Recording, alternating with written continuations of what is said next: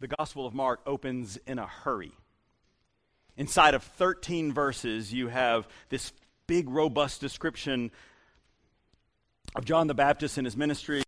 You got Jesus sort of entering the scene from a side part of the stage and getting baptized. You've got Jesus then entering to the wilderness and being tempted for 40 days by Satan, all in 13 verses. It's not until the 14th verse, which some might say is a little while, and yet, of course, compared to Matthew or Luke and their longer introductions about infants and angels and proclamations, Mark gets after it pretty quickly.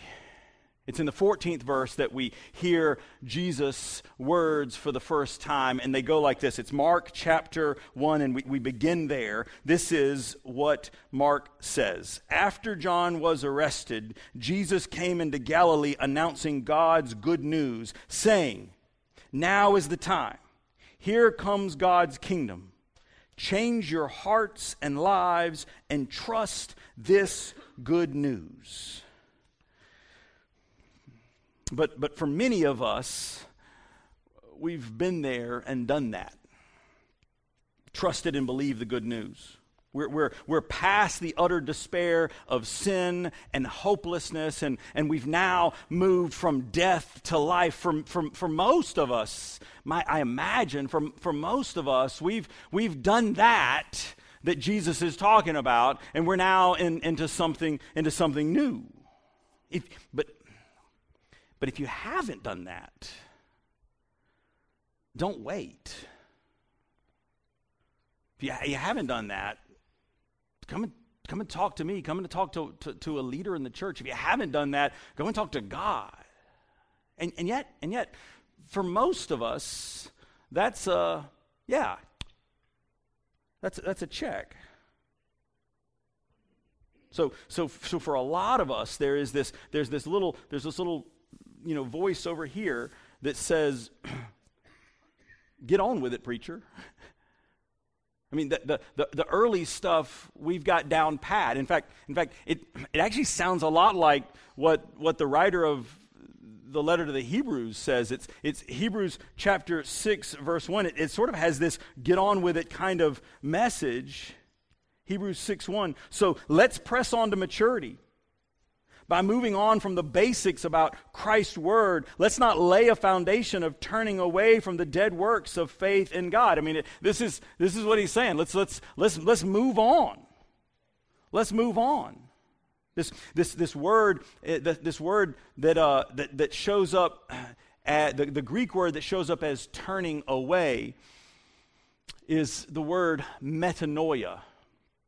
I've said before, it's one of the 3 or 4, and by that I mean really 1 or 2 Greek words that I actually know. Metanoia.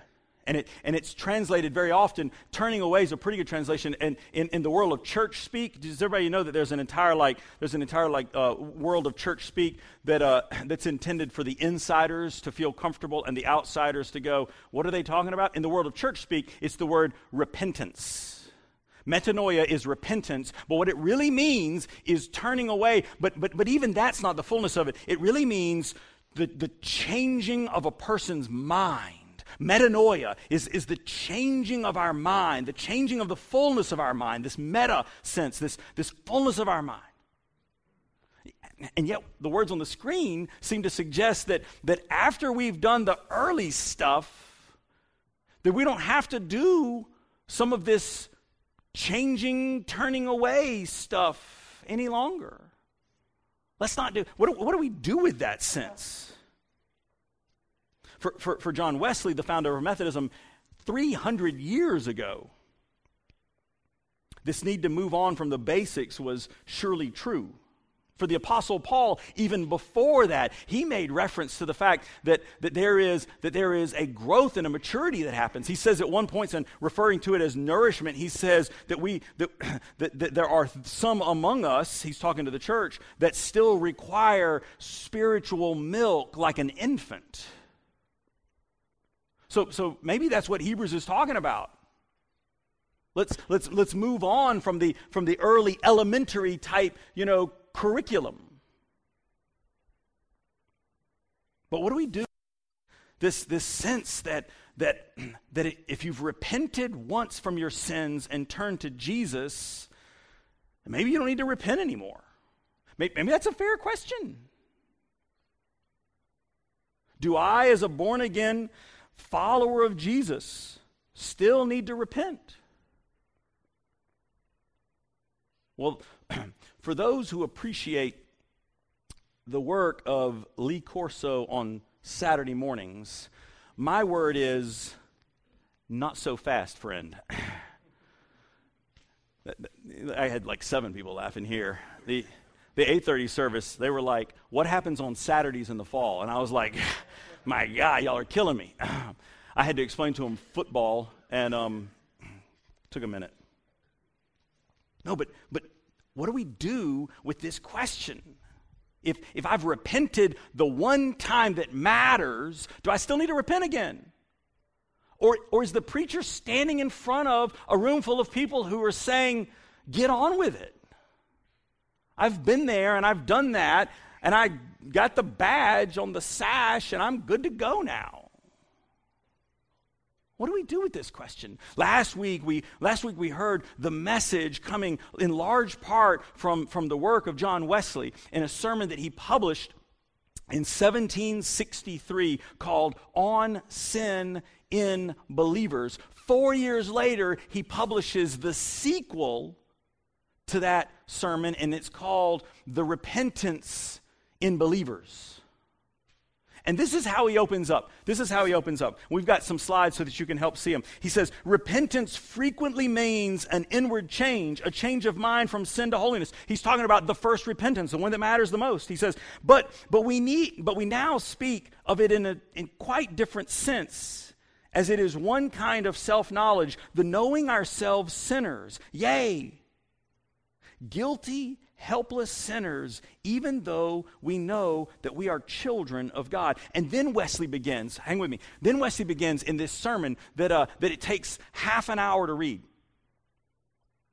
He begins like sin by sin to name the various ways that believers are still screwing up. And he goes into length about each of them. He summarizes sort of halfway through his list. He says, we may therefore set it down as an undoubted truth. Limitedness, together with pride and self-will and anger, remain in the hearts of even them that are justified.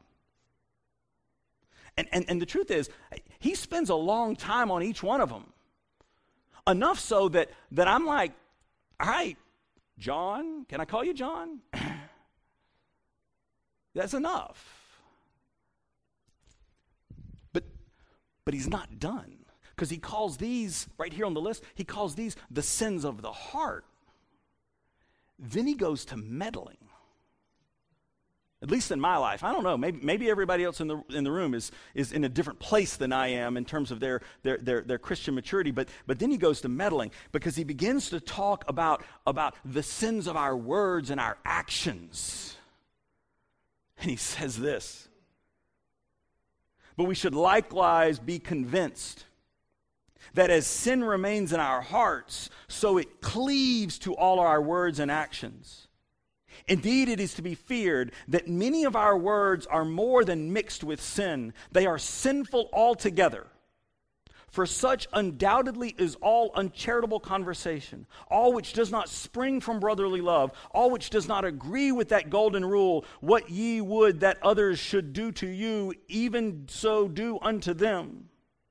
Of this kind is all backbiting, all tale-bearing, all whispering, all evil speaking, that is, repeating the faults of absent persons. For none would have others repeat his faults when he is absent. Now how few are there, even among believers, who are in no degree guilty of this? Now you know what I mean when I say he went to meddling. Do you follow the Old English? Is he being really clear with us right now? I'm having one of those like parent-child kind of moments, the kind that I remember my mom having, when she'd say, "Are you understanding the words I say to you?" And then she'd lift up her prescription sunglasses and she'd say, "Do you need to see my eyeballs to understand how serious I am about this?" What's he saying? He's saying, you're all doing this. To the point of being as plain as he can. If you talk about others in a way that you do not want to be talked about yourself when you're absent, this is the stuff of sin.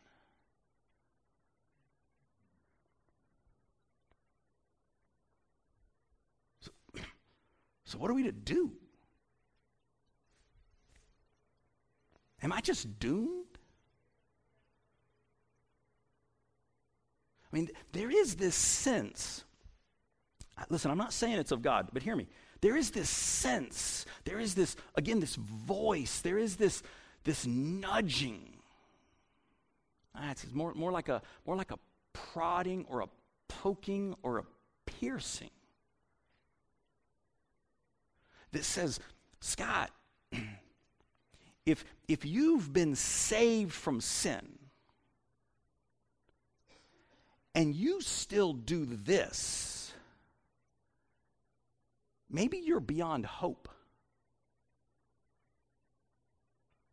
I mean, if God, through his Son Jesus Christ, moved you from here to here, but you still want to be back here, maybe you're just worse than everyone else. Maybe I'm beyond help. Maybe I'm in trouble. This was the point, Nancy, this was the point that Sandy Wright at the 8:30 service started laughing at me. Because I kind of think she was thinking, Scott, that's what we're all believing right now. Maybe I'm beyond hope. Maybe anyone who resonates with these lists of sins that still persist in our saved selves,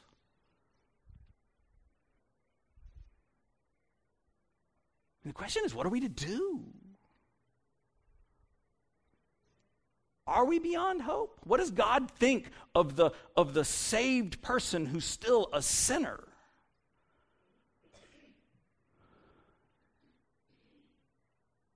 Does he have a plan for that? Does he even have time for that?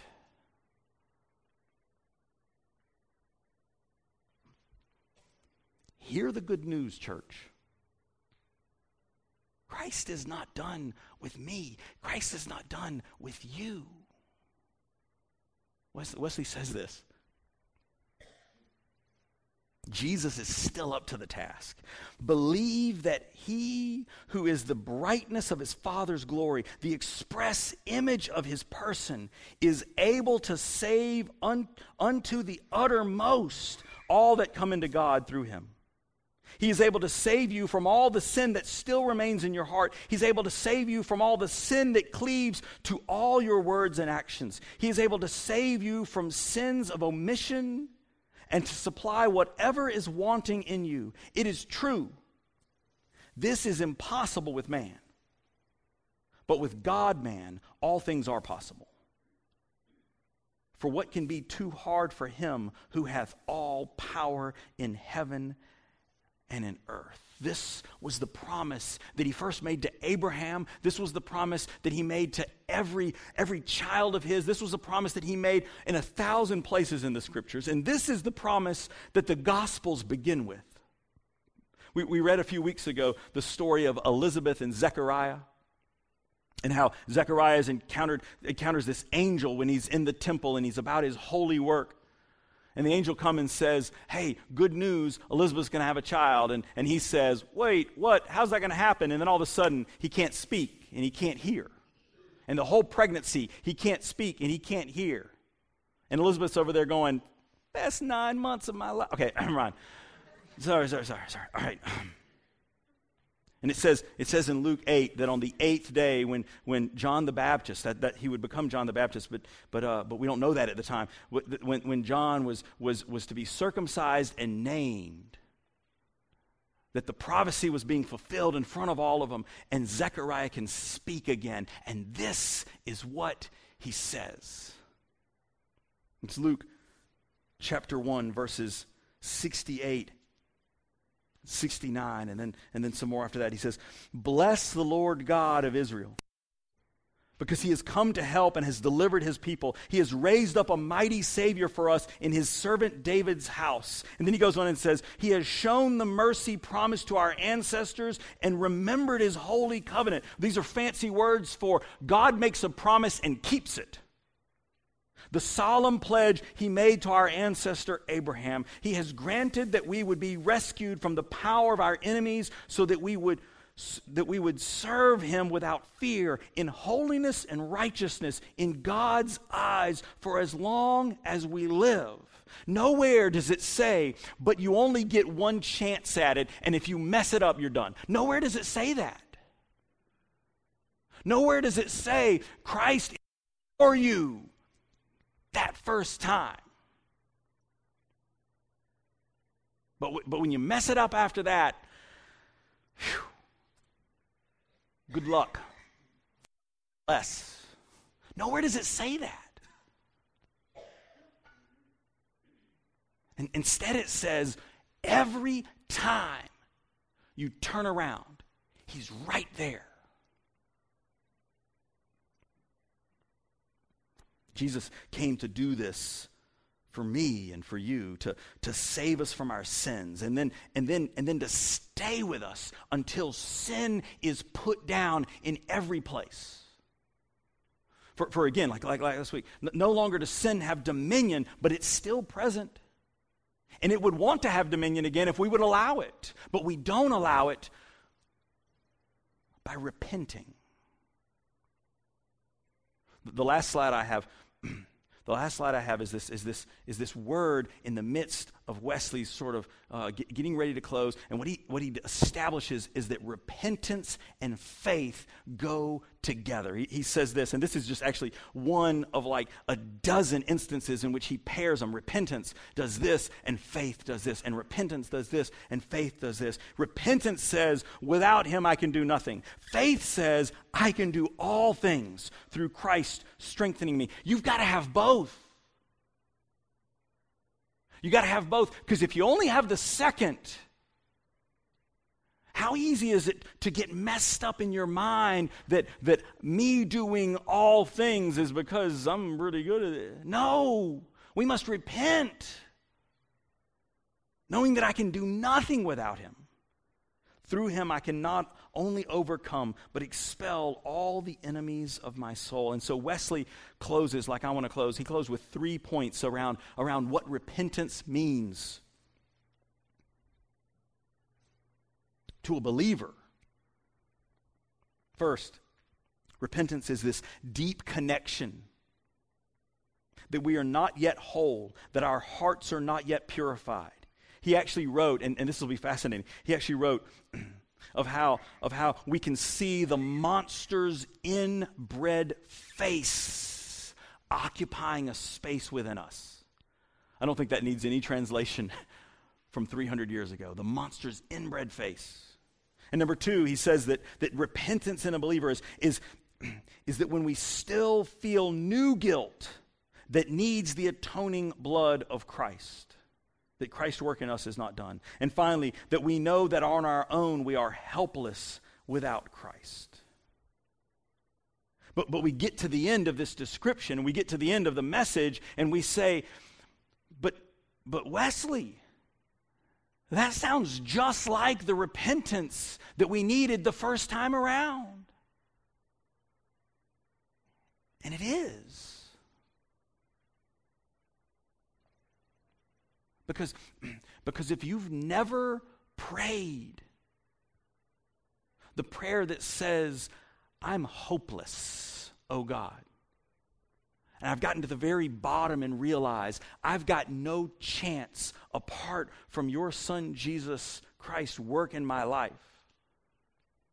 And I commit this day to make him Lord of my life. And ask that he save me. If you've never prayed that, then again, we got a minute. Pray that prayer. But if you've prayed it 100 times,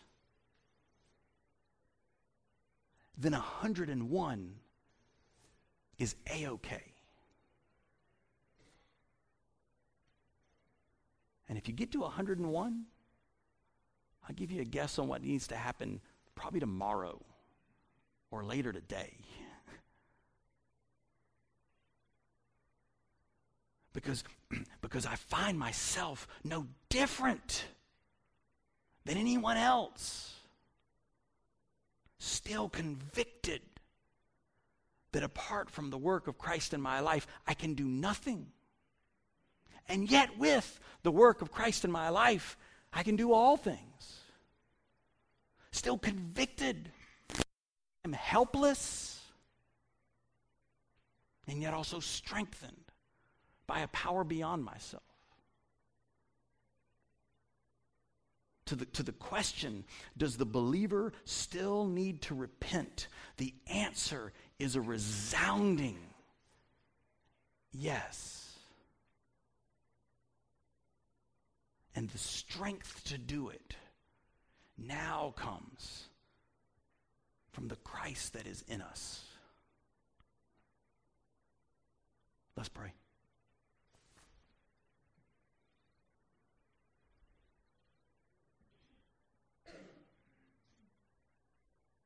Gracious God, we still want the new thing.